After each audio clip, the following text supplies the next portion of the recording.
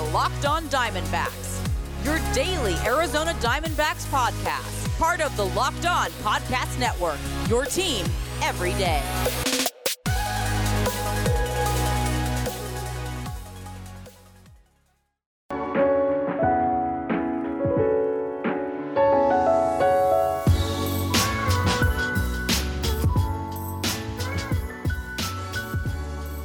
Welcome back to the Locked On Diamondbacks podcast. You're part of the Locked On Podcast Network, your team every day. Listening to who? Always the wonderful host of this podcast, Miller Thomas. I'm a multimedia journalist and I'm a graphic designer, so please go check out my website, millerthomas24.myportfolio.com.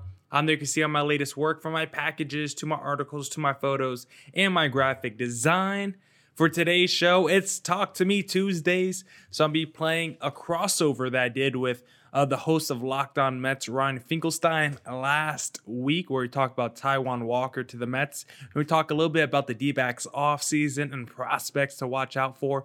But before I play that conversation, I just want to talk a little bit today about Merrill Kelly. He went out and pitched yesterday, made his spring training debut, and we got some Cole Calhoun news. So I'm going to talk about both of that today before I play the crossover between Ryan and I.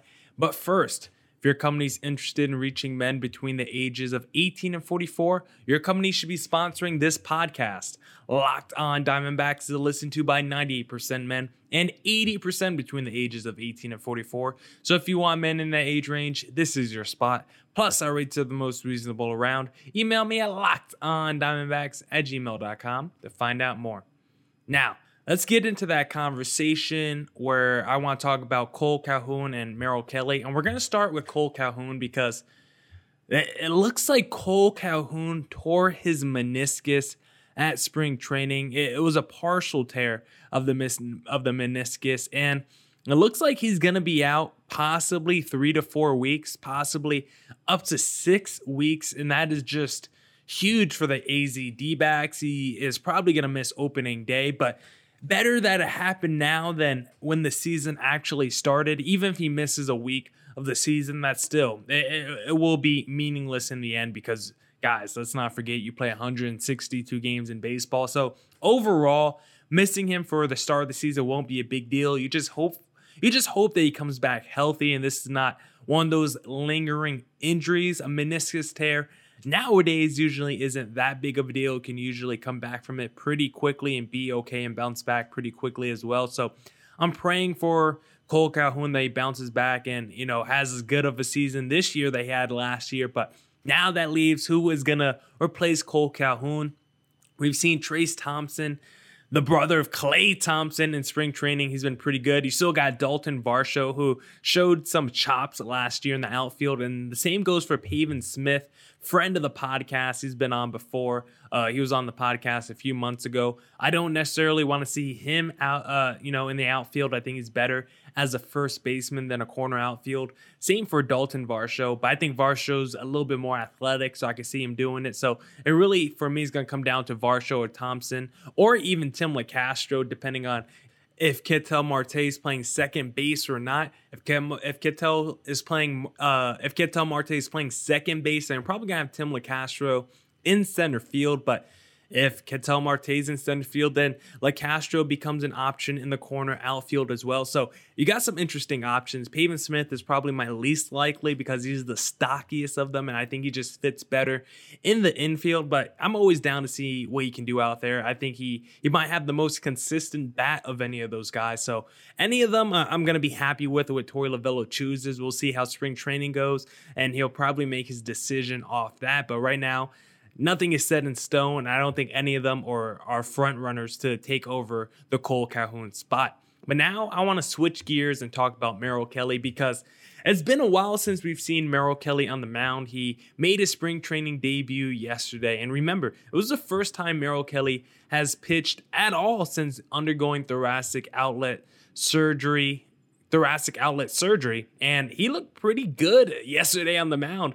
A lot of people are talking about his velocity because Merrill Kelly is a little bit of an older pitcher. He still might be young in baseball. This might only be his third year in the majors, but he's 32 years old. So Merrill Kelly's no spring chicken, as some would say, but he's still young in terms of his career, and he was really good and effective yesterday. He only went 2 innings in his start, allowed 2 runs as well. He gave up a home run, but he struck out 5, and the biggest positive from Merrill Kelly yesterday is his velocity. His velocity looked pretty impressive yesterday, and that was a concern people might have had after his thoracic outlet surgery, whether his velocity could bounce back or not. They said it would take time for his velocity to bounce back, and it looked pretty good yesterday. He was sitting in the lower 90s, and he even topped out at around 93 to 94. So he was able to get it up a little bit. He's not a guy who's going to throw 97 plus, 98 plus, but if he's able to hit 94 miles an hour, maybe once in a blue moon, hit 95, that will be really impressive. But Merrill Kelly was so important to this D-backs team last year. There was, for a while, there was a real question. Who was the best D-backs pitcher on this staff last year? Merrill Kelly or Zach Gallen? I think over the long haul, Gallen proved out to be the better pitcher. But by the time that Kelly did get hurt last year, he had a 2.59 ERA, and he was just an absolute stud last season. A walk percentage of only 4%. Dropping from 7.3% in 2019. His K percentage went up to 23.2% after only being at 20% in 2019. And if you look at some of his splits in 2020, Merrill Kelly was absolutely shut down with runners in scoring position. Opposing batters only hit 182 against Merrill Kelly when they had runners in scoring position and only had a 614 OPS. And when Merrill Kelly was ahead in the count, batters only batted 125 against Kelly. And get this, had a 296 OPS. Merrill Kelly was absolutely shut down with runners in scoring position or when he was ahead of the count. So Merrill Kelly absolutely dominated last year, and he didn't do it with power pitching. He did it with location and finesse, and if he could do that again this season, that's going to be a big boost to that D-backs rotation, because there's a lot of question marks surrounding that D-backs rotation, as I always say, because Madison Bumgarner, how much of a decline is he really in? He's still pretty young, still only about 31 years old, but after last season, is he instilling a lot of confidence in anyone? Luke Weaver, we still don't know exactly what his ceiling and potential is. He showed a lot of flashes in 2019 and then basically was the opposite kind of player in 2020, was the epitome of not good in 2020, just absolutely couldn't go deep into ball games and struggled his third time through lineups. And then who's going to be that number 5 starter in the rotation? Caleb Smith? Is it going to be Corbin Martin? We know what Zach Gallen's going to be, but if Merrill Kelly can be the guy he was last year and be, a top 3-4 guy in this rotation, that's going to definitely raise the D-backs' chances to be competitive and maybe make the postseason. We know Zach Gallen is going to be a Cy Young pitcher, but Merrill Kelly, I'm not saying he has to be a Cy Young pitcher, but if he's 90% of what he was last season, which was Cy Young caliber, then the D-backs are going to have 2 frontline starters who are able to mix it up with any team in baseball, and they might not have the name cachet behind them, especially a guy like Merrill Kelly, who's a 32-year-old junior pitcher. Considering it's his 3rd year in baseball, you could call him a junior pitcher. He's entering his junior year, but either way, if Merrill Kelly's back to being the Merrill Kelly of last year with a Zach Gallen, the D-backs are going to be a lot better than I even expect, and I'm super pessimistic about the D-backs. I'm not a guy who has high hopes for the D-backs this season. I'm kind of taking away my expectations and hoping they just, play above what their talent may even be. I think they can play above what their talent is, but right now I'm not going to have any expectations for this team. Right now I'm expecting this team, if anything, to not make the postseason. So I hope they prove me wrong and that can all start with a great bounce back season, or not even a bounce back season, but a great comeback season by Merrill Kelly. Now, Ryan and I, hosts of Locked On Mets, will get into some Taijuan Walker conversation, but first, I want to talk to you guys about RockAuto.com, because with the ever-increasing number of makes and models, it is now impossible to stock all the parts your car will ever need in a traditional chain store front. RockAuto.com is a family business serving auto part customers online for 20 years. Go to RockAuto.com to shop for auto and body parts from hundreds of manufacturers. They have everything from engine control modules and brake parts to tail lamps, motor oil, and even new carpet. Whether it's for your classic or daily driver, get everything you need in a few easy clicks delivered directly to your door. The RockAuto.com catalog is unique and remarkably easy to navigate. Quickly see all the parts available for your vehicle and choose the brand, specifications, and prices you prefer. Best of all, prices at RockAuto.com are always reliably low, and the same for professionals and do-it-yourselfers. Go to RockAuto.com right now and see all the parts available for your car or truck. Right, locked on in there. How did you hear about us box? So they know we sent you. Amazing selection, reliably low prices, all the parts your car will ever need. RockAuto.com. We're covering everything you need about the Diamondbacks, but what about the rest of sports? Now the Locked On Podcast Network has you covered there as well with Locked On Today. It's hosted by the great Peter Brskowski, and it's all the sports news you need every morning in under 20 minutes. Subscribe to Locked On Today wherever you get your podcasts.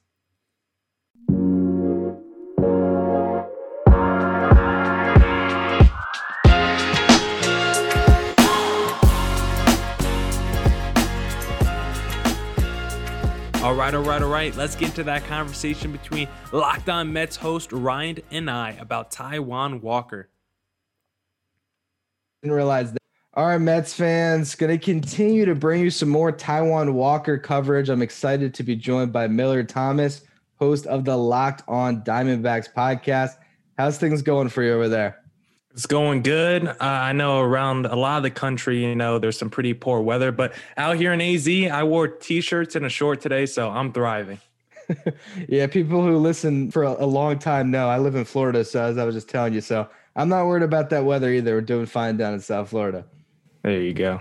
So I want to talk about Taijuan Walker, and this is a signing that I'm warming up to the more I think about it. You look at what Taijuan Walker did last year, and some of the advanced metrics weren't kind to him, but the more you dig into it, this seems like a pitcher who really still has a lot of upside.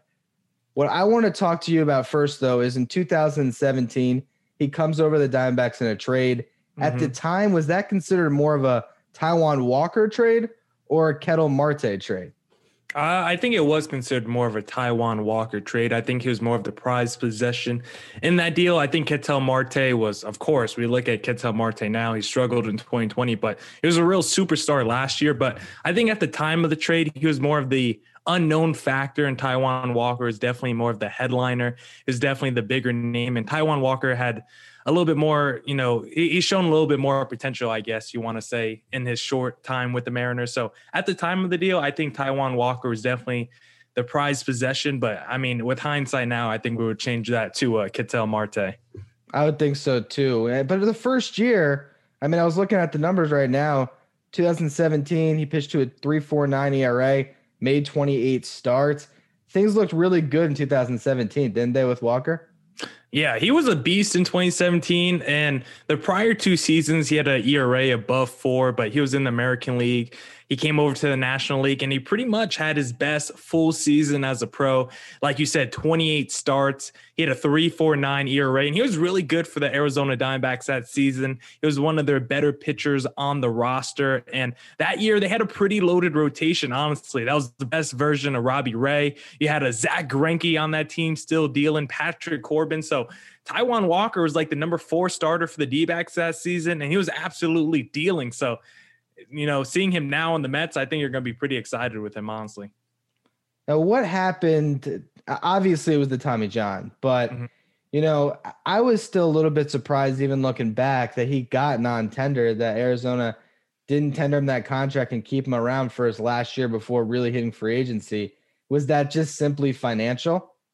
Yeah, I think it was mostly the financial reasons and because of the health concerns. Like you said, in 2018, he pitched 3 games and then they said he had a UCL tear and he had to get Tommy John. They said it was required. He came back, pitched 1 game the next year. That was it. We saw basically 2017 Taijuan Walker. He was really good that year. The next season, he had Tommy John. Then the season after that, he only pitched 1 game. So we really didn't get a lot of time spent with Taijuan Walker. And I'm pretty disappointed because he was so good. And the contract that they were estimating he would have got, only $5 million.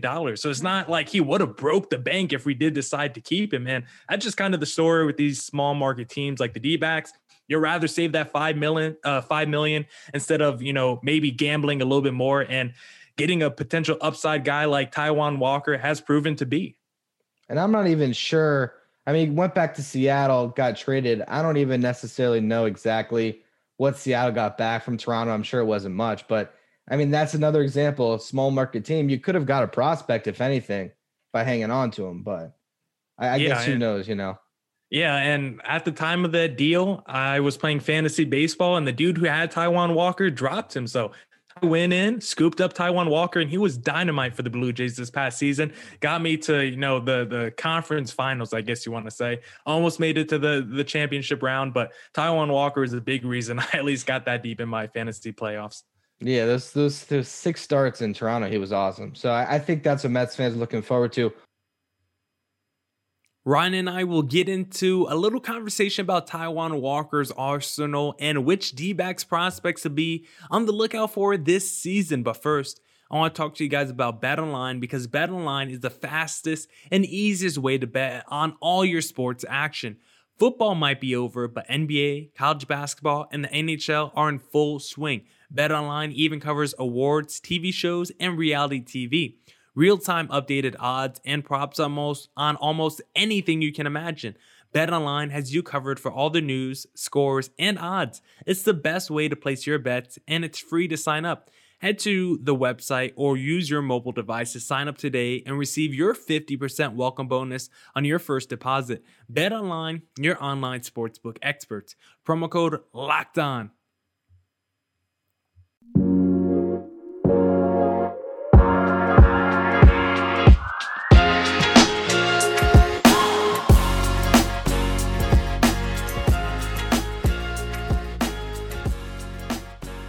All right. Let's finish up that conversation between Locked On Mets host and I. What about his arsenal can you tell us about that kind of stands out with what Taijuan Walker brings to the table? Yeah, Taijuan Walker is not necessarily a high strikeout guy.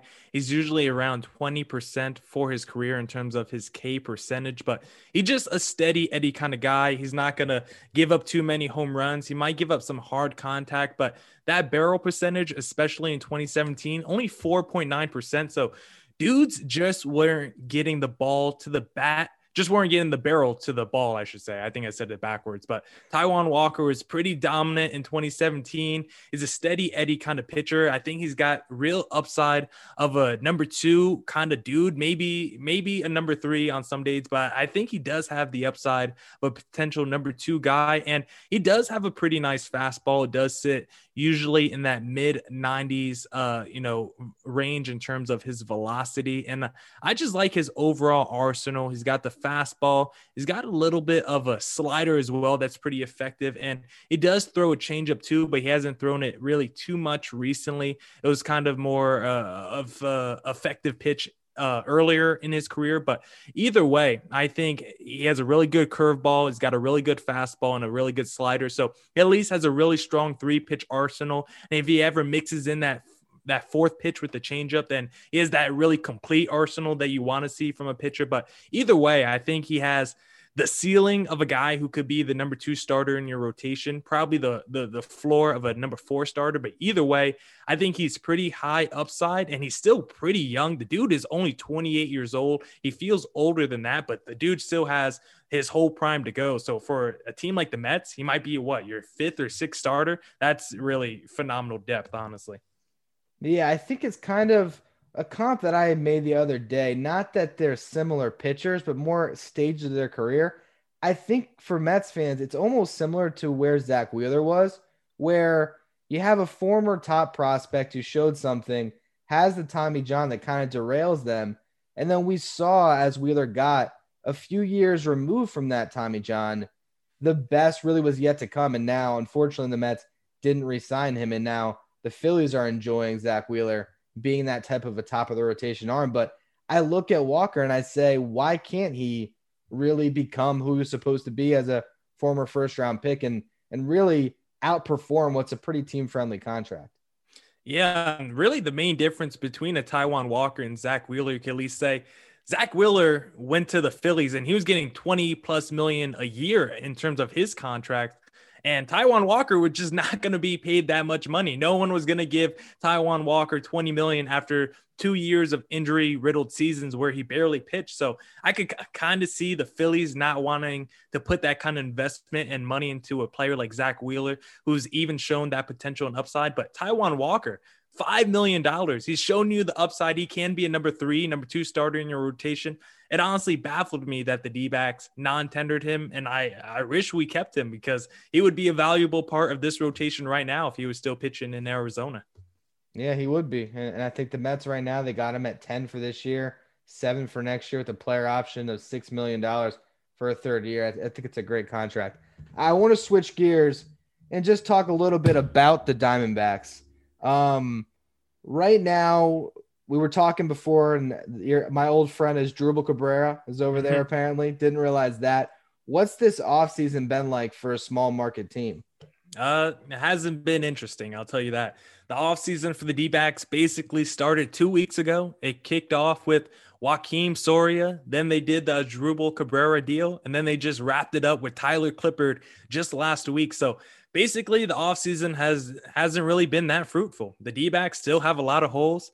We don't know who's playing center field in 2021. There's still a question mark about second base, too, because Ketel Marte's manning second right now. But if there's not a center fielder, then you might have to put Ketel Marte in center field. Now that creates a hole at second. So Cabrera definitely fills some of that hole because he can play kind of everywhere in the infield. So if they do decide to platoon Ketel Marte, he could play in center. They could put Cabrera at second. But still, the D-backs also had questions about the back end of their bullpen. I guess they addressed it recently in the last couple of weeks with Joakim Soria and Tyler Clippard. But still, those are guys who are definitely older in their careers. I think they're both in their mid-30s. I was looking at it the other day. I'm pretty sure Tyler Clippard's like 35. Joakim Soria might be older than 35 as well. So they're two very good established back-end relievers, but they're both older. So if they both, fell off this season, I wouldn't be surprised if the wheels fell off. And there's still so many questions surrounding this team, the starting rotation, who's going to be in there, what kind of bounce back seasons are we going to get from guys like Bumgarner and Ketel Marte. So right now for the D-backs, the offseason wasn't too fruitful, and I'm heading into next season with more questions than answers. And especially when you're talking about that division. I mean, you're seeing Jesus. The Dodgers and the Padres. I don't even know. Maybe it does make sense to kind of hit the reset button and go to a little bit of development. And what I want to kind of leave you with here, I know I just saw you had a Rama on your show recently talking about prospects. Give me a couple of names of budding stars for the Diamondbacks that we should kind of keep our eyes out for. Yeah, I think for this season, the guy you probably want to watch out for in terms of like budding guys is probably Dalton Varsho. He played a little bit in 2020. It wasn't that good, but we could just chalk it up to the pandemic season, shortened season. It was a weird year. He's one of the top prospects the D-backs have. He's a catcher, but he's got some 2020 potential, got some pop, can hit you 20 home runs, can steal you maybe 20 bags as well, which is pretty rare for a catcher. Needs to get better defensively, but since he was already on the roster last year, played like 30-something games last year, I think you could see him again this season, especially if Carson Kelly doesn't make that leap. Maybe he supplements him as the everyday starting catcher. And then the other guy you probably want to watch out for is Corbin Carroll. He's just been flying up their prospect ranks the last couple seasons. Just last year, before the 2020 season, guys probably had him outside the top 4 in the D-backs farm system. Now he's cemented as a consensus number 1, and he's a guy that we might see in 2021. You never know. As I mentioned earlier, there is no center fielder right now for the D-backs. It's a wide open hole. So if he has a good minor league system or minor league season, not system, and the D-backs or just getting no production from their center field position, look for Corbin Carroll to make the jump to the big league and potentially, get some good reps under his belt this season. Well, those are a couple names to look out for. And I think one thing that I've learned is you never know with the Diamondbacks. It seems like every once in a while, everything can gel and they can end up taking off. So maybe the Diamondbacks turn in a better season than we're expecting. That's it for this edition of the Locked On Diamondbacks podcast. And remember, if you're the type of baseball fan that can't help but giddy over prospects, we have the podcast for you. Locked On MLB Prospects, hosted by minor league play-by-play voice RM Layton, is the only podcast devoted entirely to the stars of tomorrow. From team-focused farm system breakdowns, prospect rankings, and interviews with some of the brightest up-and-comers in the game, Locked On MLB Prospects is the best way to stay plugged in on the future of your favorite team. Subscribe today wherever you get your podcasts. Don't forget to come back tomorrow because we're definitely going to be talking more about spring training. And don't forget to follow me on Twitter at CreatorThomas24 for my personal account, or look up Locked On Diamondbacks on both Twitter and Instagram for the podcast handle. And as always, stay safe and stay healthy. Deuces!